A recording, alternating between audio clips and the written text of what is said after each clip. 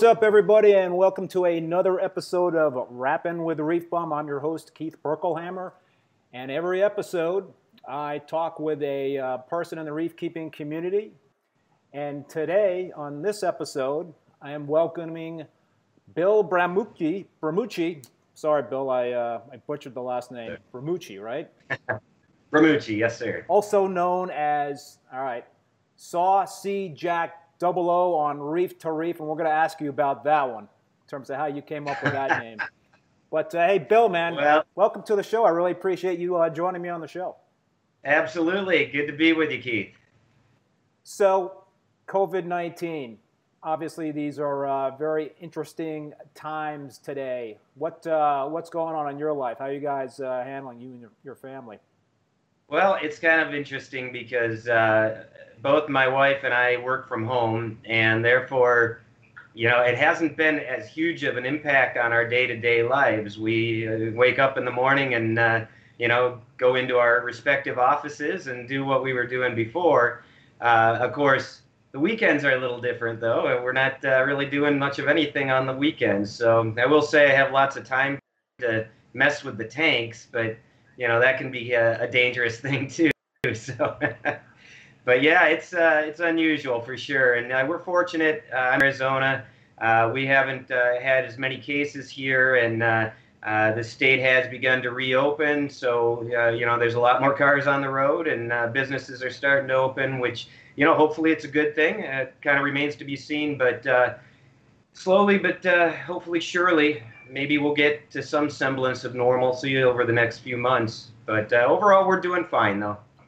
Yeah, I live in Vermont, and I think we have under 1,000 cases. So Wow.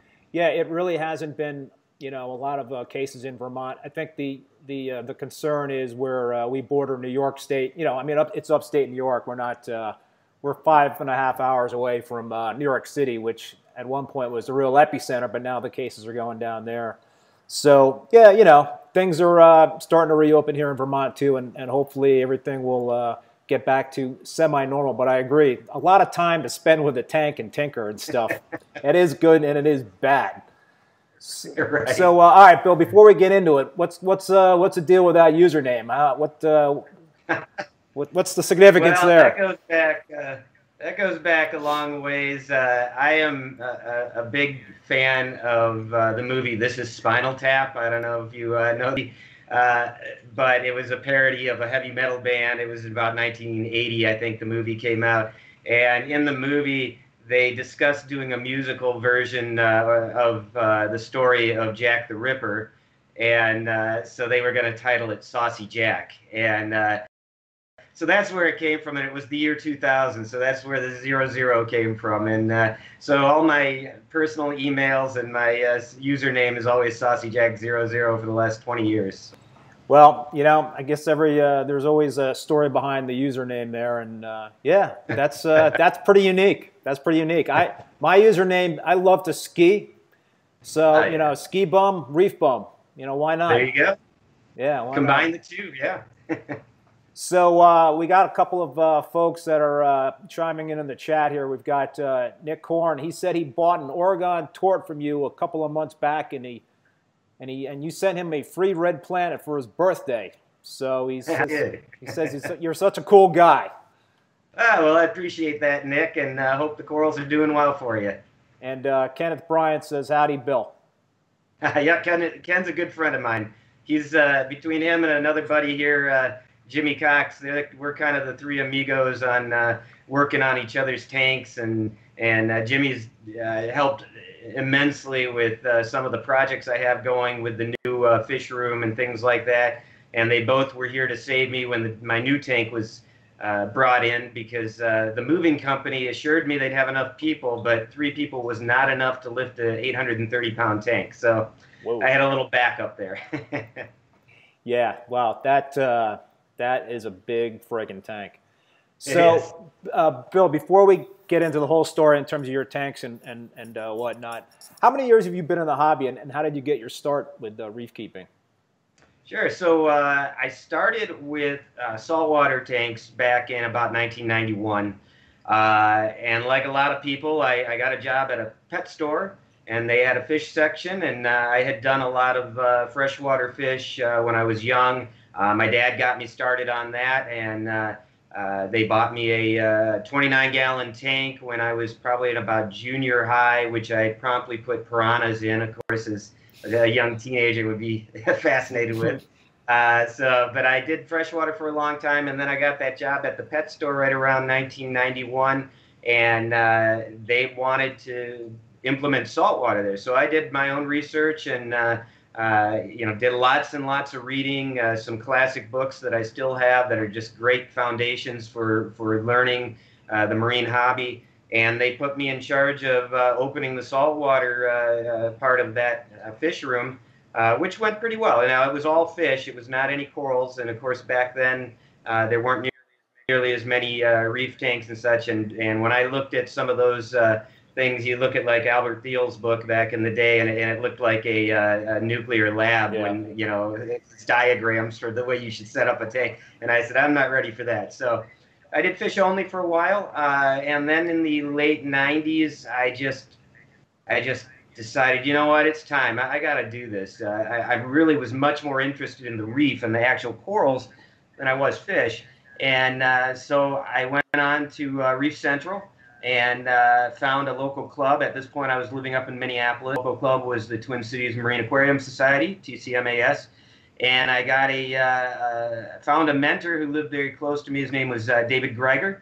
And he's very well known in that area, and actually was the 2017 MACNA Aquarist of the Year. So that was kind of neat. He got presented with that at MACNA. But anyway, he also was a very handy person, had woodworking tools.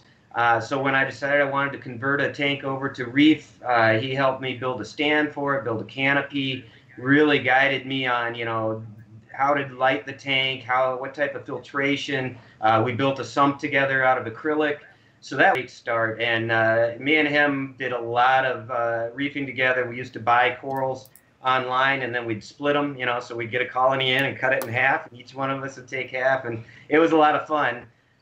From there, I kind of, the tanks started to kind of explode. I ended up having a 125-gallon reef, 55-gallon octopus tank, which was short-lived, and I changed that over to community tank because the octopus, well, they don't live a very long life anyway. But and then I decided I wanted to start fragging the corals, and I wanted a bigger display tank. So at that point, I got a custom-made 450-gallon acrylic tank, and that went in our basement. And from there, I set up basically an aquaculture facility there, called it North Star Corals, and set up a website, northstarcorals.com, and I was selling corals online all over the country. In fact, I sold at least one pack to every state on the continental United States, which was kind of cool.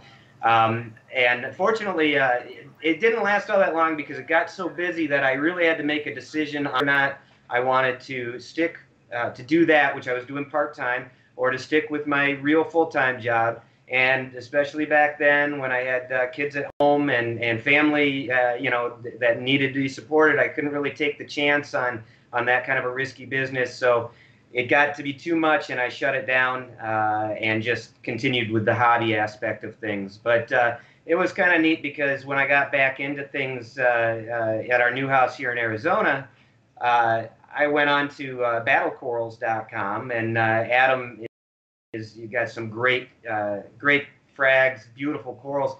But one of the ones that he carries is North Star's Corals Pink Clathrata. And so it was kind of neat because I got a frag of that from him. So now I got one of my babies back from back in 2000 or so when I imported it myself. So kind of neat. But now we did live in Florida for quite a while, including the Florida Keys for about 7 years. I had a nice reef tank down there. Unfortunately, Hurricane Irma made landfall on the island and basically destroyed our neighborhood. I kept the tank going for about a week with a generator, but there was no gas down there, and we were without power for 28 days. So it ended up, the tank died, unfortunately. And after that, we decided to move. So we decided to go away from the ocean where the hurricanes are and come to the desert where we have a few less natural disasters, and hopefully we'll be a little safer. And but actually, I was actually born here, and my parents live here, and I have family in California. And so it was nice to be close to family again and such. And we love it here. We love the mountains. We love, you know, the Grand Canyon. We love the fact that we're close to a lot of places, you know, in terms of other states and the things that you can see at those other states. So it's been a great move. And then, of course, moving into a bigger house meant a bigger tank. So I bought a Red Sea 750, which is my current display tank, and set that up. And then things have kind of grown from there. So. Well, that's quite a journey there, Bill, in terms of it has been. your journey through life and reef keeping. But yes. So you talked about your current tank, and what you did was you shot some video for us to kind of show the new tank and the old setup. And we were just talking before the show how it looks a little crowded in that room where you have all those tanks. But I'm going to show this tank, and you know, listen, feel free to narrate here if you're watching it on YouTube. So that's the new tank. It is 460 gallons, built by Miracles Aquariums, 3/4-inch Starfire glass on 3 sides. It is set up in a peninsula setup.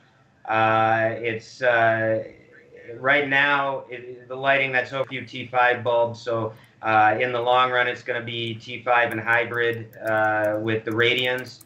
I just got all of those fish in there out of quarantine yesterday. There's about 20 damsels in there, 5 yellow tangs, a purple tang, and a hippo tang. So the tank is cycled. Down there you can see the sump, and you can also see back behind some of my frag tanks. Now this is my Colorado Sunburst Anemone tank. There's 2 of them in there, and they're both about a foot wide, so they don't split very often, but they are beautiful anemones. This is my current display tank. It's the Red Sea Reefer 750 XXL. Obviously, you can see I'm primarily into the SPS corals. These were every one of them was grown out of a frag. Not one, I did not purchase a single colony for this tank. So these have all grown out over the last 2 years, and they've been fragged many, many times. And you can see they're kind of packed in there, which is one of the main reasons for the new tank. I need to get them spread out so that they can spread their wings, stretch their legs, and grow out into full-size colonies. So, but it's been a very successful tank. Like I said, it's been going for 2 years as of the end of March. Now back here, that's the sump for the tanks on the left there. Those are both 40-gallon or 50-gallon low boys. The top one is a frag tank. The bottom one is a grow-out tank. So I have corals that were propagated from my display tank. That's the back side of the 460 right there. And then I had grown out those into mother colonies. I have another grow-out tank that's in a different room that you don't see here. Of course, there's the sump. It's a very nice custom-made Bash C sump. They made it 24 inches wide for me, so my skimmer will fit in there, but it's not in there yet. And then on that system, I run the GHL Profilux, and on this system, I run the Apex. So I'm kind of experimenting with both to see which one is more effective.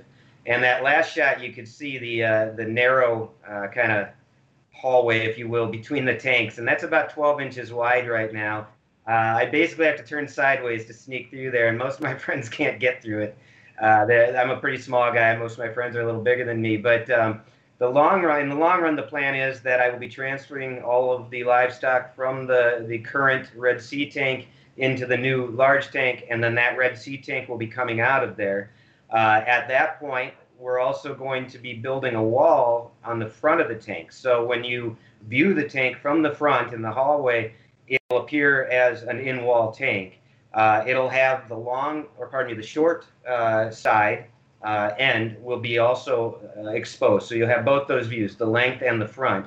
I've got a removable background for the tanks so that if I want to take the background off and view it from the back, I can do that while I'm in the fish room, which again will be walled off and a door will be there. So you won't see all of that equipment and the frag tanks and all of that stuff behind, and it'll look, it'll look more similar to your standard in-wall type of tank. So I'm pretty excited about that. So Bill, this is this build up here in terms of the new setup, and I want to kind of like dive deeper into the setup. We saw some stuff in terms of the equipment that you use, but in terms of where you're going with this and what your aspirations are, tell us about your new business. You mentioned Sure. North Star Corals, and now you're going to launch another company, right?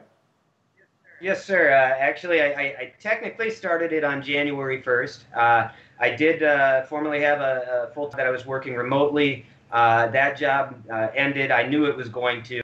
It did end a little sooner than I'd hoped, but my exit plan from that job was that I intended to go into aquaculturing corals and have an online presence as well as a local presence to sell those corals. Ideally, it would have been probably about 2 years down the road, but that did get escalated with my previous position going away. So I've kind of dived all in as of January and started Epic Aquaculture. I have a website that is actually going to go live tomorrow, so this is good timing to be talking with you today. It's www.epicaquaculture.com, or you can get there by going to eacorals.com also. And right now I'm specializing in SPS corals, in particular a lot of what people are calling high-end type of corals. A lot of the newer, imported corals, the rainbow tenuis and some of the different milliporas that have been coming in and such. And again, these are all aquacultured corals. So I define that by if a colony is imported, if it's been in captivity for at least a year, at that point, if I'm taking frags off of it, I would consider that to be a captive raised coral, and those would be aquaculture. And of course, as they grow out in other tanks, go on to hopefully be aquacultured by other people. So that's what I'm doing right now. All of the corals that I'm selling are corals that have come from my display tank. So they've been with me at least 2 years. Well, I shouldn't say that because, of course, I bought corals during over the 2 years. But they've been with me and come from other growers who aquacultured them. And they've been in my tanks for quite a while now. And I've grown them out into mother colonies outside of the tank in my grow out tanks. So these are all very much captive grown corals that are, I think a lot of people would agree, the captive grown corals are definitely more resilient to changes and the different types of conditions that we all corals in. So to me, they're basically tougher than a wild caught coral, and for that reason, I think more sustainable too. Like I said, I've begun that, and with that in mind, of course, the new tank has become what's going to be more or less my coral bank. It's a separate system from all of my grow out tanks and my frag tanks. I have them tied together because obviously if something goes wrong in one of the systems, I don't want it to knock out my display tank, or my display tank has a problem, I don't want it to knock out the aquaculture tanks and such. So, but it is, like I said, it's a backup tank for me in terms of being able to, if something does happen in the aquaculture tanks, I can go to my display tank and cut another piece and start growing it out again. So that was one of the reasons that I did want to get a much larger tank and be able to get these into there with much more room to grow. So I'm super excited about getting that up. It's always good to have redundancy, that's for sure, right? Absolutely, absolutely. And I believe that, when it comes to equipment, it's also good to have even on a single system for sure. Yeah, me too. All right, let's show some of this eye candy in the grow out tank. This is your Vivids confetti. Just a beautiful coral. That is one of my favorites. It is truly an amazing piece, and quite honestly, it's a very fast grower once it's established too. So, beautiful piece, yeah. This is the TGC Cherry Bomb. Yep, that is a classic tenuis. Obviously, the bright red polyps, the pink branches with the baby blue tips, and again, that's another fast grower once it's established. And whenever anybody asks me, oh well, what would you say is a must-have coral? That's always one of them that I bring up right there. So. All right, now this one I'm going to bring up next. Kind of made my heart skip a beat here. This is the Rainbow Splice. Tell us a story about that. So I actually saw this on Reef Builders, Jake Adams' site.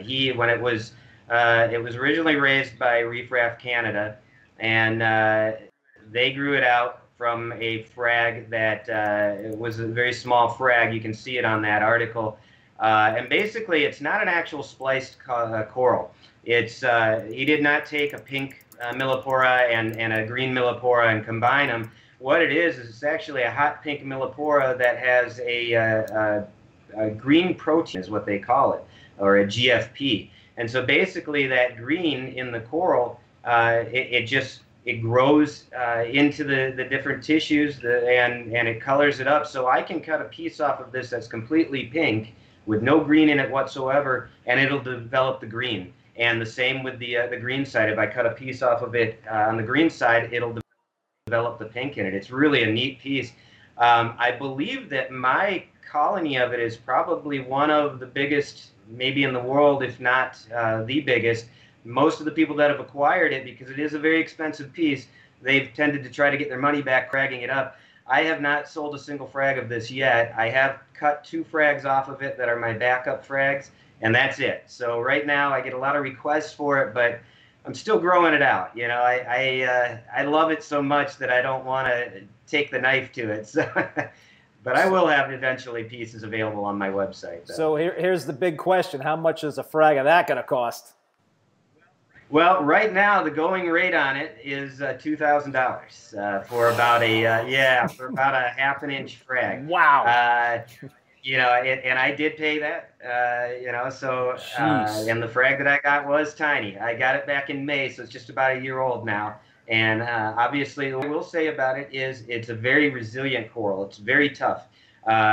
It's never ever suffered. I better knock on wood, but it has not suffered any setbacks.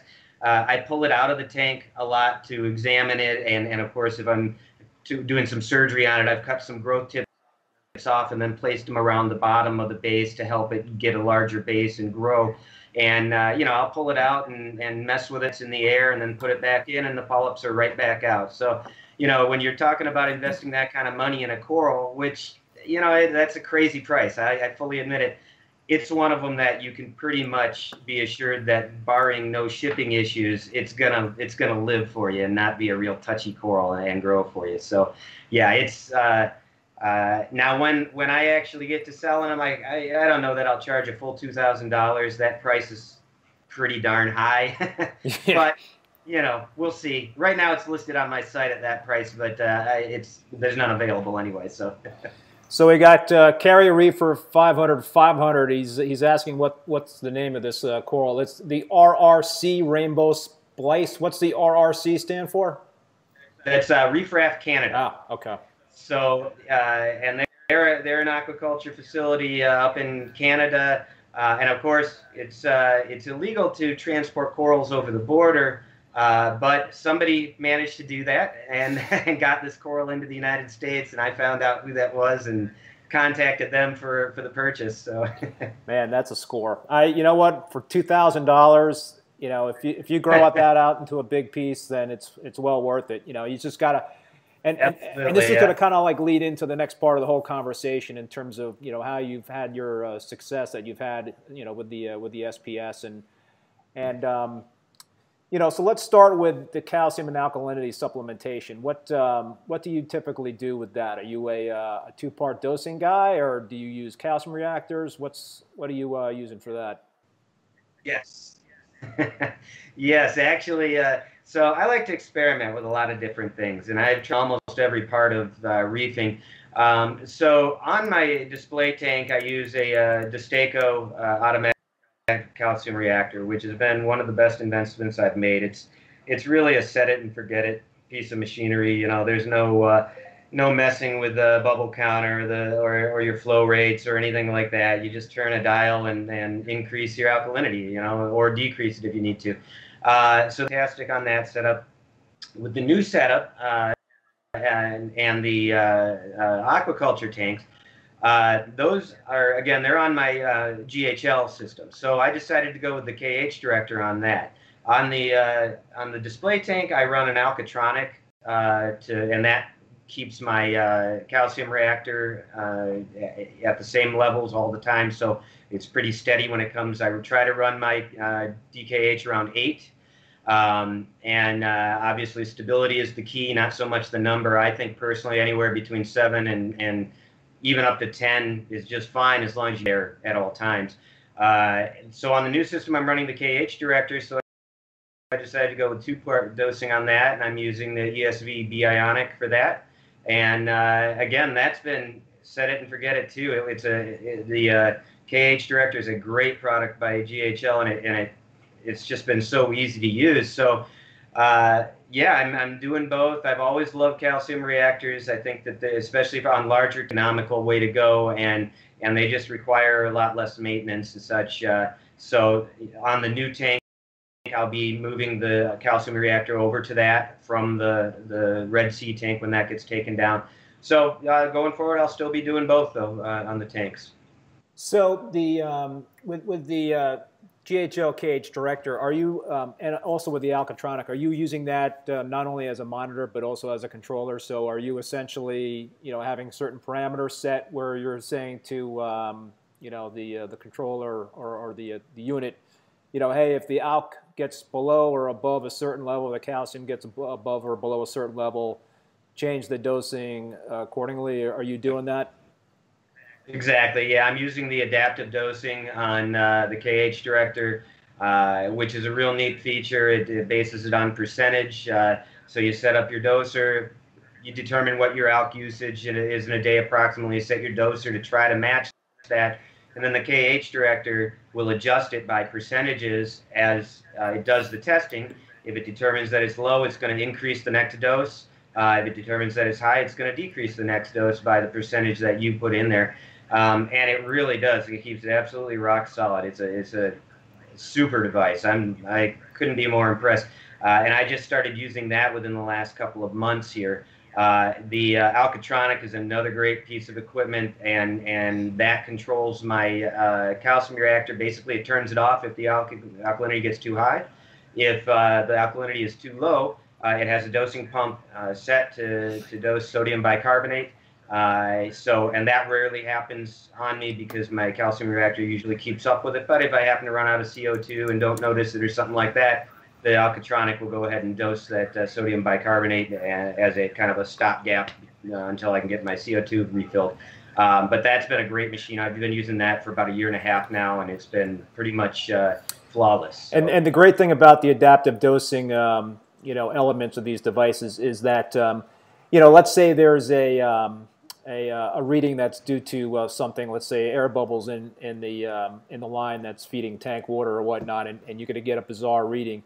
You can actually bake that in right to the adaptive dosing and essentially say that if there's a reading that's way out of range, pretty much ignore it, right, in terms of dosing. Exactly, that's right, and that's a great fail-safe because the last thing you want to do is leave your aquarium to computers and then have the computer be wrong. There's already enough problems with human error, and definitely don't need that. All right, so Bill, let's go on to lighting. And when you first started to keep SPS, were you a halide guy like me? I still use halides. I can't get away from them, but I'm definitely looking to. Yeah, and quite honestly, to some extent, I wish I could. Where you're at, you of course have the nice cold winters. Here, a cold day in the winter is maybe 60 degrees, and the rest of the year, we get temperatures in even next week, it's going to be 108 degrees or so here, and in the summer it'll get up to 115 pretty regularly. So metal halides, I could run them, but they produce so much heat. It is a small room that the tank is going to be located in once I wall that off. And so I made the switch over to LEDs, but I'm also a firm believer in T5s. I've had T5 tanks in the past and had just great success with them, so I figure, best of both worlds. So all of my systems, including my grow-out tanks, my frag tanks, and my display tanks, all use the aquatic light fixtures with T5s and Radian G4 or the XR30 G4s. So I've had very good luck with the Radian products. They, I firmly believe that halide grows corals faster, but I think that the radians in particular and some of the other high-end LEDs really give you some great coloration that sometimes doesn't seem to come out with the halides. And so with the lower heat that they produce, it just made it the better choice for my situation here. But I do miss my I miss my halides. I ran the I generally liked the 14K is what I had, and I was into the AB space lights back in the day. Those were really neat fixtures, and so I had the double-ended 250 watt bulbs. But there's so many good metal halide bulbs out there, and they're tried and proven that if you have an area where you can do that, especially if you're trying to get good growth in particular, man, so, and the great thing with them is they're set it and forget it. You don't have to, you aren't adjusting the different bulbs to get different coloration. And sometimes I think with LEDs, one of my issues initially anyway was there was just too much control. I could do all these different things and I messed with it so much. Now I don't mess with it anymore. I've settled on what I'm doing, and I basically I do about half the day with just all blues.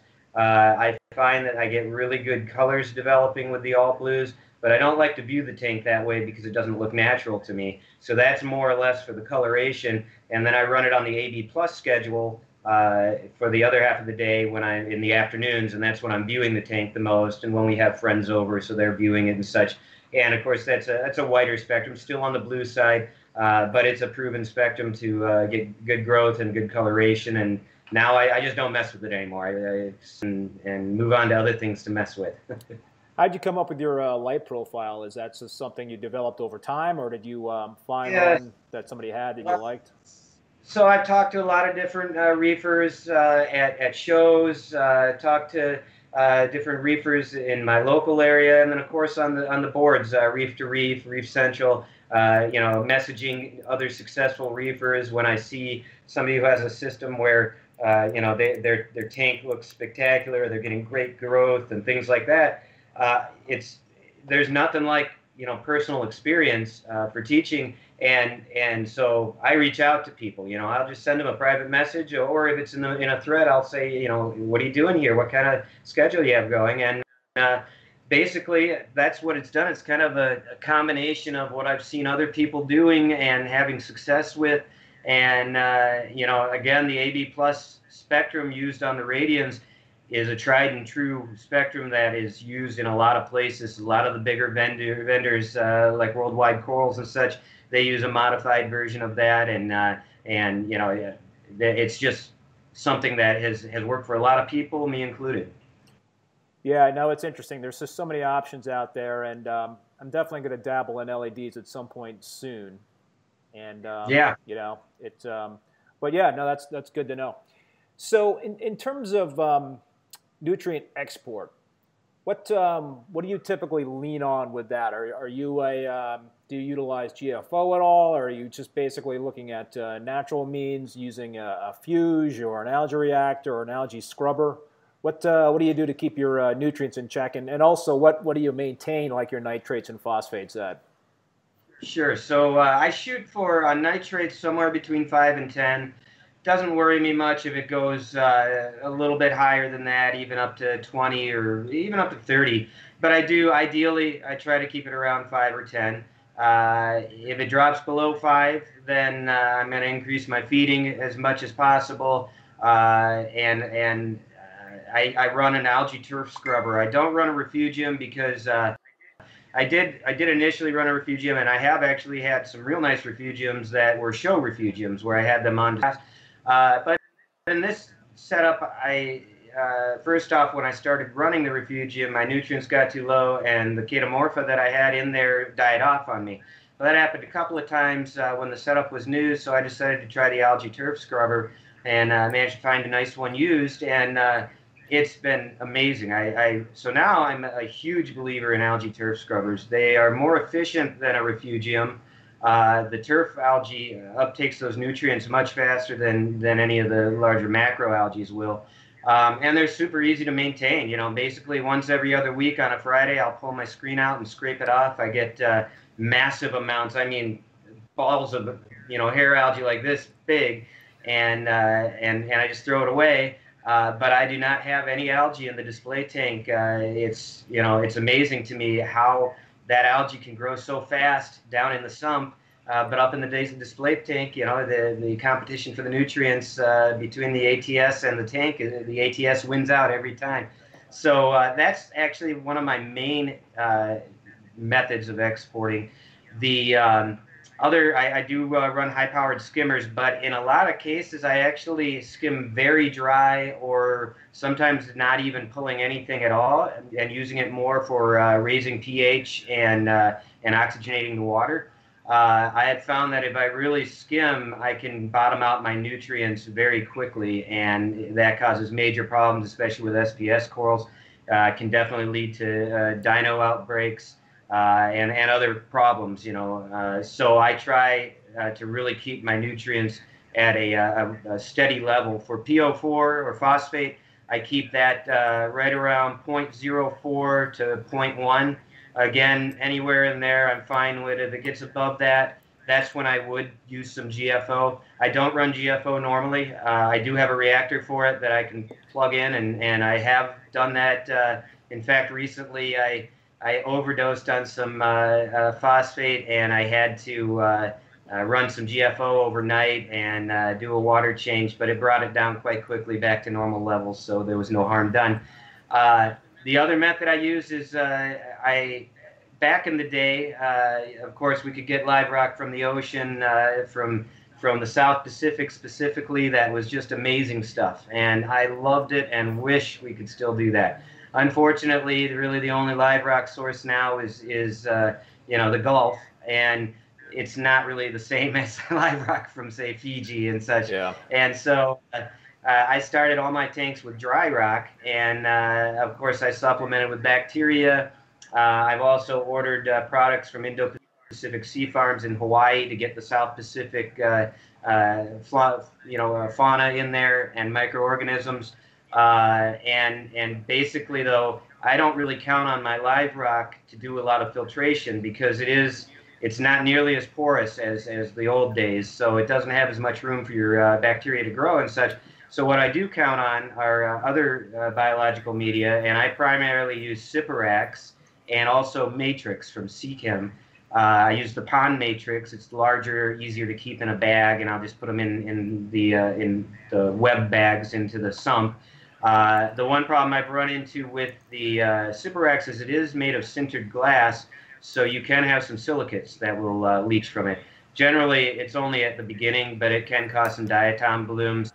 But overall, both those products have been great for me as far as how a space for that biological filtration to develop, and really. And with those products, you're basically just putting it in the system and you're letting it do its thing. Exactly. Yep. And the nice thing is that now that I have a very well-seated and very mature display tank, when I'm setting up these new tanks, like my grow-out systems and such, all I have to do is reach in the sump and pull out a bag of Matrix and throw it in the other sump, and I've got an instant mature tank. So I did that for the new tank, and the cycle is already done, and of course I'm being patient with moving things over there. I won't start doing that for a few months still.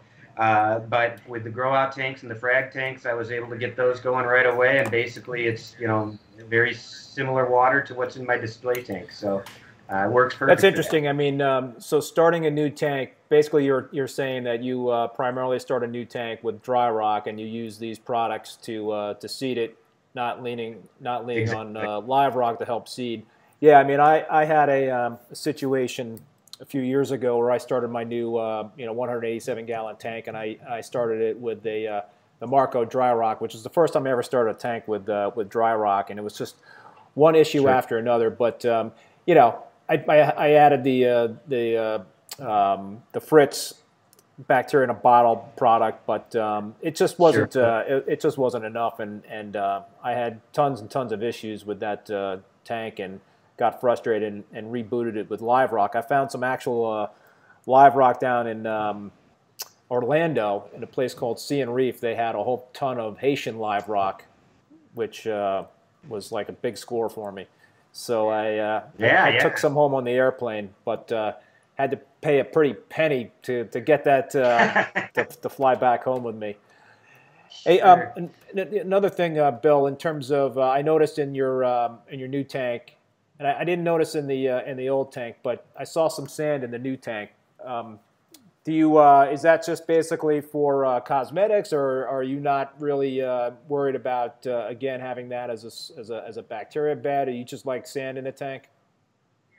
Yeah, basically, I'm a huge fan of Yeah, wrasses, and several of the wrasses that I have, including the blue striped tamarin wrasse that I have, they require sand. You know, they sleep in the sand, and so in order I'm showing to that accommodate wrasse. them, That's oh, okay, awesome. yeah, it's a beauty. It's pretty much my favorite fish. Yep, there it is. Gorgeous fish, and it's been a dream fish. It's ate the first minute I put it in the tank, and it loves to you know eat bugs and eat other things that may end up in the tank. So it's a great fish as far as eliminating pests and such. But I have several fish like that that do require the sand. I also like the look of sand. I think I've done bare bottom tanks in the past, and it's certainly great as it gives you a lot of ability with your flow and where you can put power heads and such. Which with the sand, I do have to watch that. But with the bare bottom tanks, I have found them not to be quite as stable for me. I know lots of people have great success with that, but and I don't know if it's because the sand allows for more stability with a bigger biological filter, or if it's maybe just something in my head, so it's psychosomatic. I don't know, but I've just found for me personally, I've had better success when I do the sand bed. I do not do a deep sand bed. It's about 2 inches. And I do have sand sifters in there. I've got a pair of Bella Gobies that actually just laid eggs yesterday for the second time. That was neat to watch. But they keep my sand bed pretty much spotless. And then, of course, I have lots of sand sifting stars and microfauna in there, Necarious snails that keep it all stirred up so that it doesn't end up becoming a detritus trap. Do you Also, on maintain a it all, or weekly do you just lean basis, on your cleanup crew to do that for you? no, actually, that's what I was going to say. Is on a weekly basis, I take. Actually, it's not even a power head. It's actually a skimmer pump that I had in my collection. So it's about 600 gallons per hour. So it's fairly powerful. I use that to blow off all of my rock every Friday, and I blow the sand. So I actually get above the sand, just blow it all over the place, and any detritus that's in there gets into the water column, goes down through my filter floss, and hopefully gets most of it out of there. And So then I do water you're change. running the tank, the pumps, and all that stuff while you're doing that, so it can get into the water Yes. column. Absolutely. In fact, I turn all of the power heads on full at that point. I also have a couple of the gyre pumps, turn those on full. So everything's at 100% and, gets everything suspended, and hopefully most of it goes over the overflow. And then, like I said, I run filter cups in the sump with filter floss that I change out every couple of days. So that gets a lot of that detritus out of there. And then when I do a water change, I'll vacuum the sump, of course, to get whatever got through the filter floss out of there too. Bill, I want to go back to the algae scrubber that you were talking about, and you mentioned in terms of what you like to maintain nitrates and phosphates at. Do you dose nitrates and phosphates at all, or do you essentially just adjust the light cycle on the algae scrubber and feed your fish more or less depending on what you're seeing, with the nutrients? Sure, yeah. So what I do is I try to avoid dosing. I do have it on hand just in case.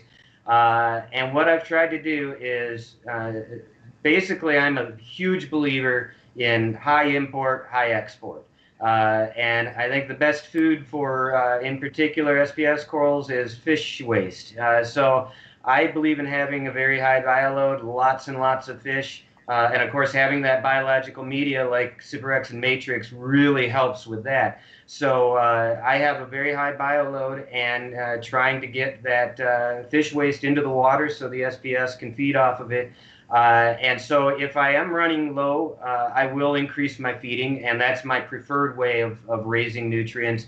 But if it's really low, if it bottoms out, I don't like to let it go for even a day, just because, like I said, the biggest impact that can have, immediate impact, can be dinoflagellates.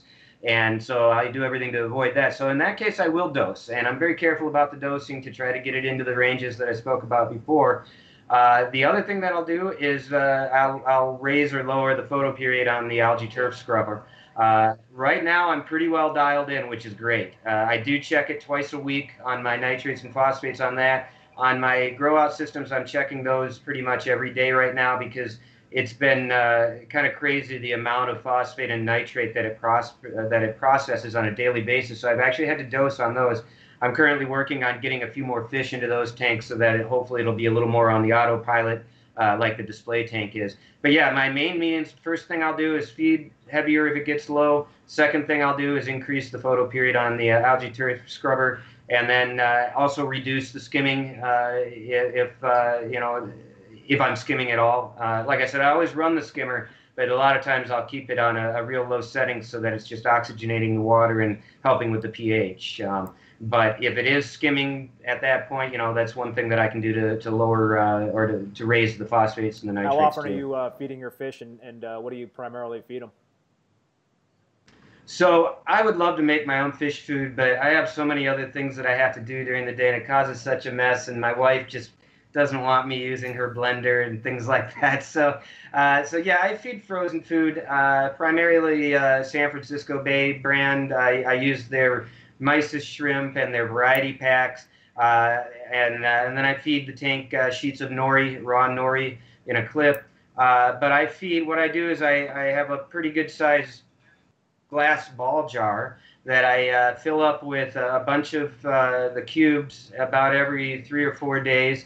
Put some RO water in there along with Celcon and Boyd's Vitachem, which I think is a great product. And then let it all melt, basically, or thaw out and into kind of a soup. And then I use a scoop and I feed the tanks 3 times a day, once in the morning, once in the afternoon, once at night. And the scoop holds about, I would say, 50 milliliters.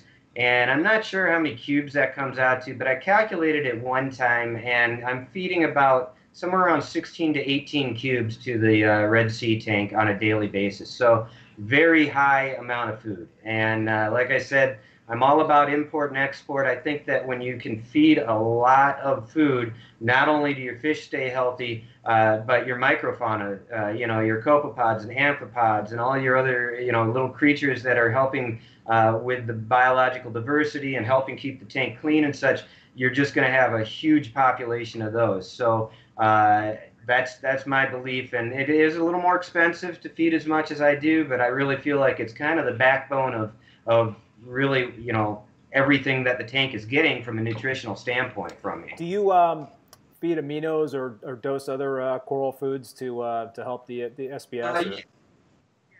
Yeah, so I also put Reefroids in my soup too. I put a couple scoops of that in there. And again, there's no real evidence that SPS actually feed off of it. I don't know whether they do or not, but I do know that the microfauna does for sure. So again, if even if it's not directly feeding, it's feeding that microfauna, which in turn can feed the coral, and so you got that circle of life going on there. I also dose aminos. I use the Brightwell aminos. And I'm actually working on getting that set up on one of my GHL dosers so that it'll be more steady. But right now I do it on a daily basis, once a day.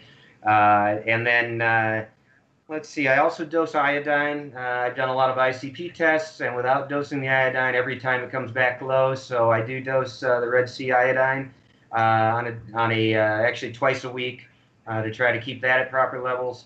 And I think that's about all that I dose. I try to keep it fairly simple, and I also try to mix a lot of whatever I'm putting into the food so that it gets broadcast whenever I feed. And since I feed so often, it's getting dosed pretty often too. So. Yeah, I just started making my my own fish food and coral food, and you're right, man. It is a friggin' mess. My wife was like kind of freaking out on me in terms of what the kitchen was looking like, but I tried to do it when she wasn't home, but it didn't work out. That didn't work out that way. All I know is that I basically take all the seafood that I bought in the supermarket, and it was in the freezer, and defrosted it for like an hour or so just to make sure that it was still kind of like held together. And then I started putting it in the food processor. But just like mixing that stuff up by hand, once you get all the different elements in the big bowl, that's freaking cold.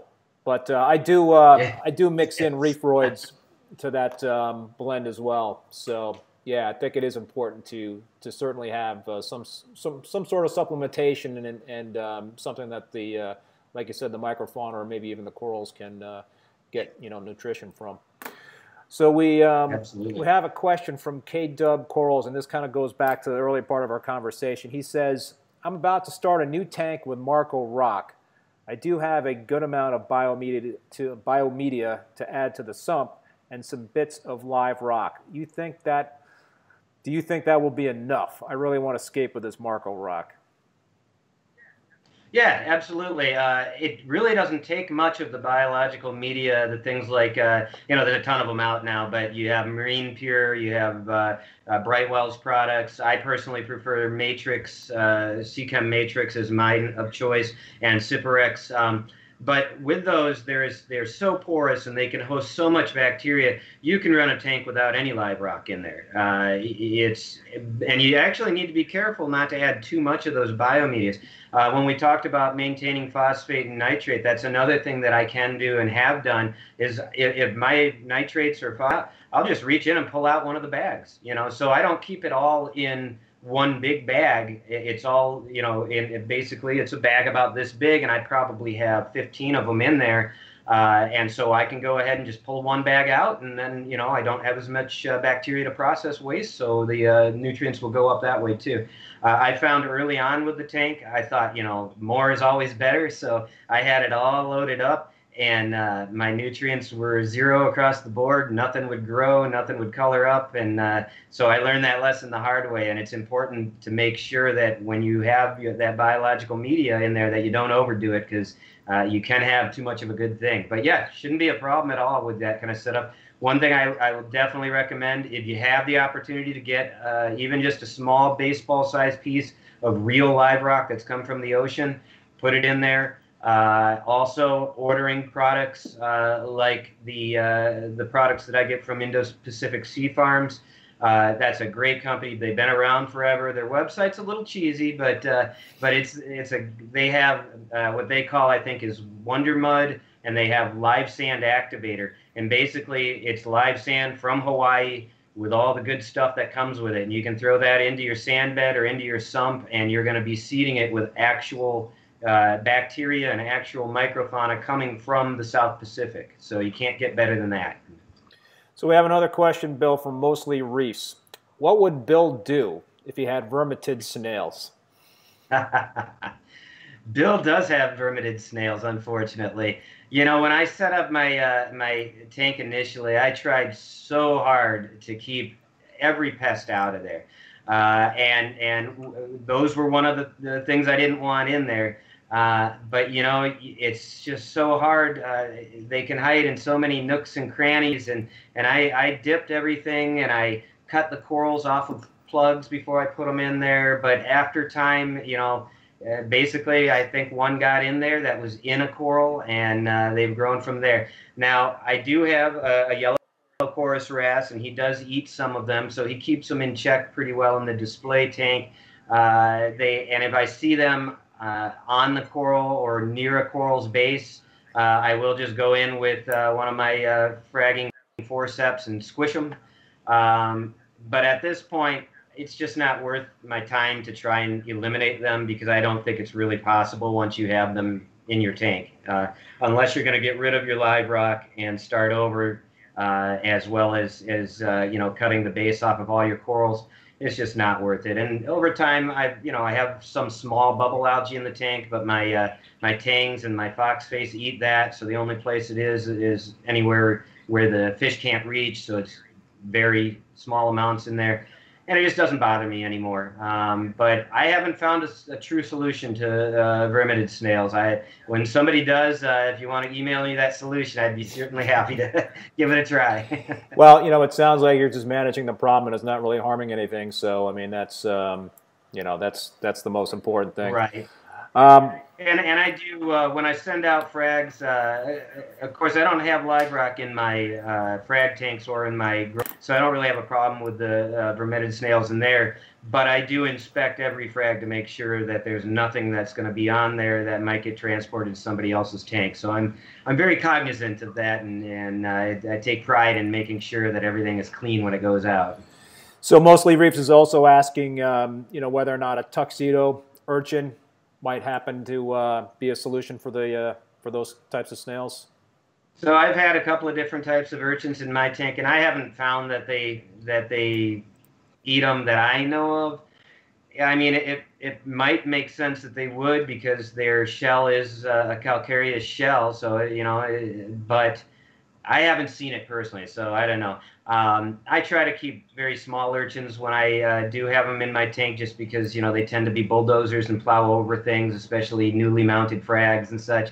So I don't have a whole lot of urchins in my tank, but to my knowledge, though, I haven't seen that where anybody said that was a solution. If it was, I would definitely have more urchins.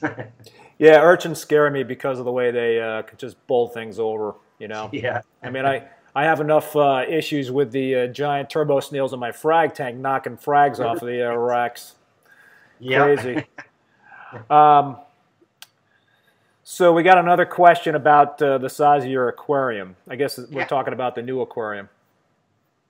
Yeah, so it's 7 feet long by 42 inches wide by 30 inches high. It was tank I could fit where it is. Ideally, I really wanted to go 8 feet long by 4 feet wide, but that would have been a real stretch.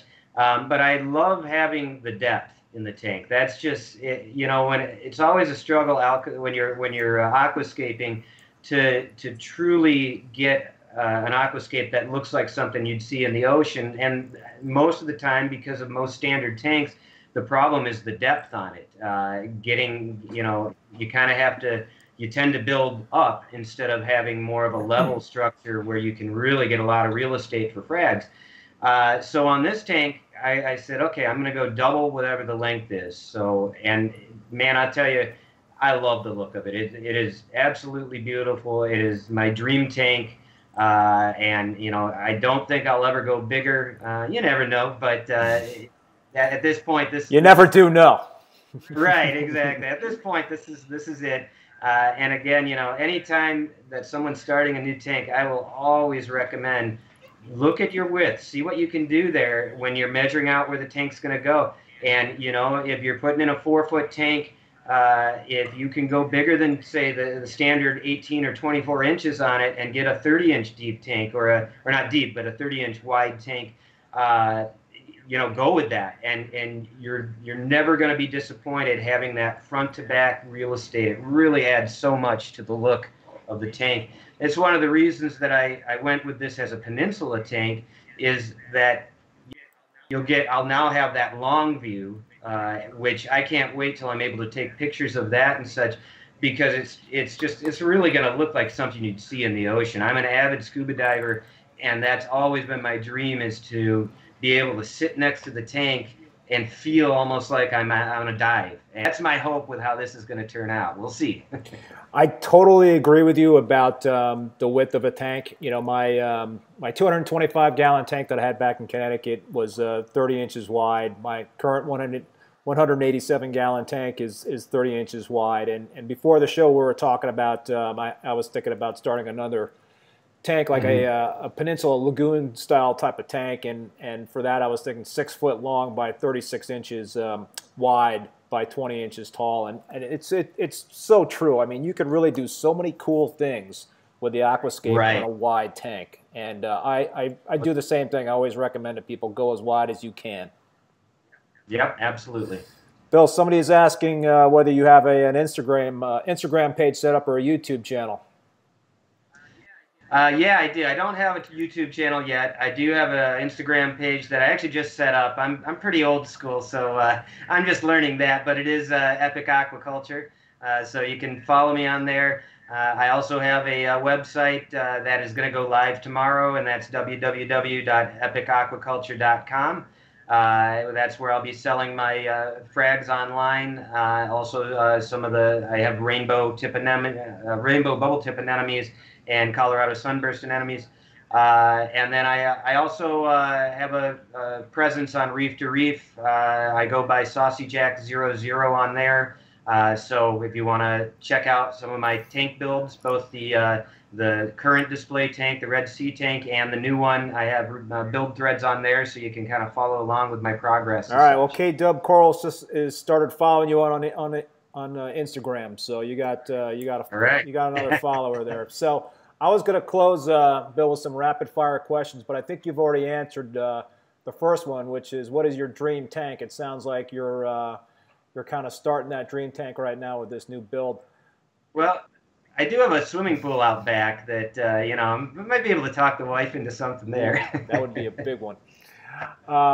Yeah. All right, here's the next one, and maybe you've already answered this question as well. What's your favorite fish? Yeah, so right now it's definitely my blue striped tamarin wrasse that you showed earlier. It's just such a beautiful fish, and you really don't see it in the hobby all that often. But I'm a huge fan of wrasses, so I've got, I think, 7 of them in the display tank right now. I actually just got a flame wrasse yesterday that's just gorgeous. I love it. It's in quarantine right now. Lineatus wrasse is another one of my favorites. But, I love all fish. There's so many unique types, and sometimes, they may not be the most exciting to look at, but their personalities can be just amazing, or their behaviors. So, in the new tank, I'm trying to avoid really large fish because I want to have a lot of fish numbers-wise, so that it really looks like what a real type of pest. Again, I'm a firm believer in dipping corals when you get them in, and very close inspection. I use a magnifying glass that has a light built into it. And I'll actually hold them up in front of a window where I get plenty of sunlight, because the sunlight really shows things off. And honestly, if I see something on the frag, especially if it's something real alarming, it's going to go into a quarantine tank. I have the ability to set up a quarantine tank very quickly because, like we talked about earlier, I can just pull one of my little 10-gallon tanks and throw some of that Cyparex from my current sump right into a hang-on-back filter, and boom, I've got a quarantine tank. So, and I'll dip it, multiple times until I feel like it's possible that it's pest-free, or I shouldn't say possible, that I feel that it is pest-free, or if it just doesn't work out, I may have to dispose of it. So, but yeah, I've been fortunate in terms of pests. Way back in the day, I was one of the first ones to get red bugs. And that was even before anybody, that was back when guys like Ron Shimmick were saying, no, it's just a copepod and there's nothing wrong with it. It's not a bad thing. And I was like, oh, it's a bad thing. Yeah. So fortunately, we handle that pretty easily nowadays, which is great, but nobody knew about Interceptor and such back then. So it was a struggle figuring that one out for a while. But yeah, I haven't had too many, again, I've been fortunate, and I think with my, between quarantine and my dipping protocols, I've been able to stay away from those kind of dangerous pests. So we have another random question, this one from Kenneth Bryant. He says, ask you about the Regal angelfish. Well, that's true that he brings that up. That's one of my favorite fish, too. I have a Regal Angel in the tank. Been very fortunate with that one. It was the first one I tried. And of course, they're reef safe with caution. Yep. He does nip on my zoanthids, but he doesn't seem to kill them at all. So there are quite a few of the zoanthids on. I have kind of garden, I call it, on a rock that's separate from the other aquascape, so they don't grow onto other things. And he'll get in there and nip on those once in a while, but he leaves my SPS alone, so he's a good resident. But he would be for sure in my top 5 of the fish that I have. He's got a lot of personality and a very cool fish. I had one of my 225-gallon SPS dominant tank, and it was my favorite fish. I didn't have anything in there that was tempting, in terms of LPS Sure. or Zoers, but I sorely want another one. But I do have a ton of Zoas and some LPS. It probably would be pretty delicious for a Regal Sure. tank, but if I get that new build going, then there you go. There you go. That's, there you go. Yeah. There's always a way to figure it out, right? I love angelfishes, and I wish more of them were reef safe. I mean, my favorite angel besides the regal is probably a queen angel. They're such beautiful fish, and then the Navarcus angel or blue-girdled angel would be my next one. But again, both of those, definitely no queen angels in my tanks, and even a Navarcus, that's a pretty risky, Yeah, risky there. yeah, you're definitely going out on a limb there. So, Right. so Bill, we I don't want to like keep you here too long here. We got a couple of more. One last question from All the right. folks watching at home. Somebody is asking any tips for Euphyllia not fully opening. Their parameters are DKH of 8, phosphates looks like 0.5. That's pretty low, or I'm sorry, phosphates 0.02, and nitrates. I think it's at 5 is what they're saying. But yeah, they're any tips in terms of the Euphyllia? Well, with LPS and Euphyllia, I don't have as much experience with that. I'm primarily into the SPS corals. I do have a few LPS. For the most part, and I have in the past raised LPS in prior tanks. For the most part, they do like the water a little bit dirtier, so your nitrates and phosphates are kind of in the range of, you might want to look at feeding a little bit here or adding some fish if you do have the room for that. If it's something that's come on suddenly, check your equipment. Make sure there's no rusting magnets in your tank. Make sure that there's no stray electricity. I've had an issue about a year and a half ago where a magnetic probe holder rusted, and of course I checked every other magnet in the tank, but I didn't think about that, and I struggled for about a month to figure out what was going wrong with my tank. And finally I said, oh, I never checked this. I looked at it, sure enough, it had cracked and rusted, and once I removed that and did a few water changes, that solved the problem. An ICP test might help. I personally believe that ICP tests they're good for kind of monitoring where things are at, but because they do take, even with the fastest ones, they generally take a couple of days before you get the results back. Things can change in that time period. So I don't think they're great for making changes necessarily, but they can be good for finding things that don't show up on your other test kits, especially things like heavy metals. And when those show up, you definitely want to check for magnets that are rusting and such. So check on some of those things. Otherwise, I've always found that when in doubt, water change. Yep. I know a lot of people nowadays try to get by without doing water changes, and more power to you if you have a healthy reef tank that can do that. But man, I'm a firm believer in water changes. On the new system, I'm going to run an auto water change system. I did run one on my current system for a while, but it wasn't real efficient just because of the layout of how I have things. So the new one will work much better. So at this point, I've gone to doing water changes about every 2 weeks. And I've just, whether it needs it or not, everything seems to perk up after water change. And to me, that's just a good indicator that it was a good thing to do. What percent are you doing on a water change? So I do at a time, because that's the size of my current mixing vessel. I'm going to be upgrading that with the new system. And the tank is, the display tank is about 250 gallons of total water volume. So that comes out to a little bit under 20%, I think. And like I said, I'm doing it about every other week though. So it ends up being somewhere around 40% a month, which is probably higher than most people do. But again, for me, I use instant ocean salt because it's the cheapest, and I've used almost every salt out there, and it all seems to work about the same to me. So I believe in that water changes are much more important than spending a bunch of money on a high-end salt. And therefore, I go with the instant ocean that I can get dirt cheap, and then I just do more water changes than I would if I was using a high-end salt. Yeah, I was using IO, and I ran into a problem. I guess I had a couple of batches where the magnesium and the calcium just really swayed from where they were at. So you got to really be you got to be diligent, I think, in terms of when you have your you're mixing up new batches of salt water. You want to make sure that you're testing the parameters for that new batch before you're putting it in via water change.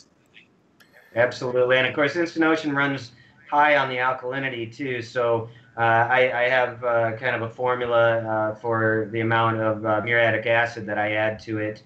to bring down the DKH to get it down in that 8 range. It generally tests around 10 to 11. And so I don't want to spike my alkalinity when I do a water change. So, a few milliliters of muriatic acid, which I have on hand for my pool anyway, so it gets it into the right range for me. Well, I want to thank Bill Bermucci. I got it right that time, didn't I? You did. I mean, I should be one to hack somebody's name. My name, Berkelhammer, gets hacked all the time, so, I'm sure. It's awful. But Bill, man, I want to thank you so much. This was a great conversation. I appreciate you being on the show, and good luck with the new business, Epic Aquaculture. You've already talked about where folks can find you on the web and on Instagram. So yeah, let's do this again sometime down the road. You bet. I also have a Facebook page for Epic Aquaculture too, if you want to like that, and that's where I'll be announcing things like sales, and also once coral shows get going again, I'll be doing events like that, bringing my frags on the road to sell. So, but thanks a lot, Keith, for having me, and anytime you want to have an update or anything on the new system, when it's fully up and running and hopefully all grown in, I'd be happy to update you on that too. So cool, man. Sounds good. All right, well, listen, thanks again, Bill. And listen, folks, I'm going to be off next week, but back in 2 weeks. I think that's June 4th. And I'm excited. I'm going to have another old school hobbyist, a fellow by the name of Joe Peck, who I've known for many, many years. He has some kick-ass SBS tanks as well. So that'll be the next episode of Rapping with the Reef Bum. Until then.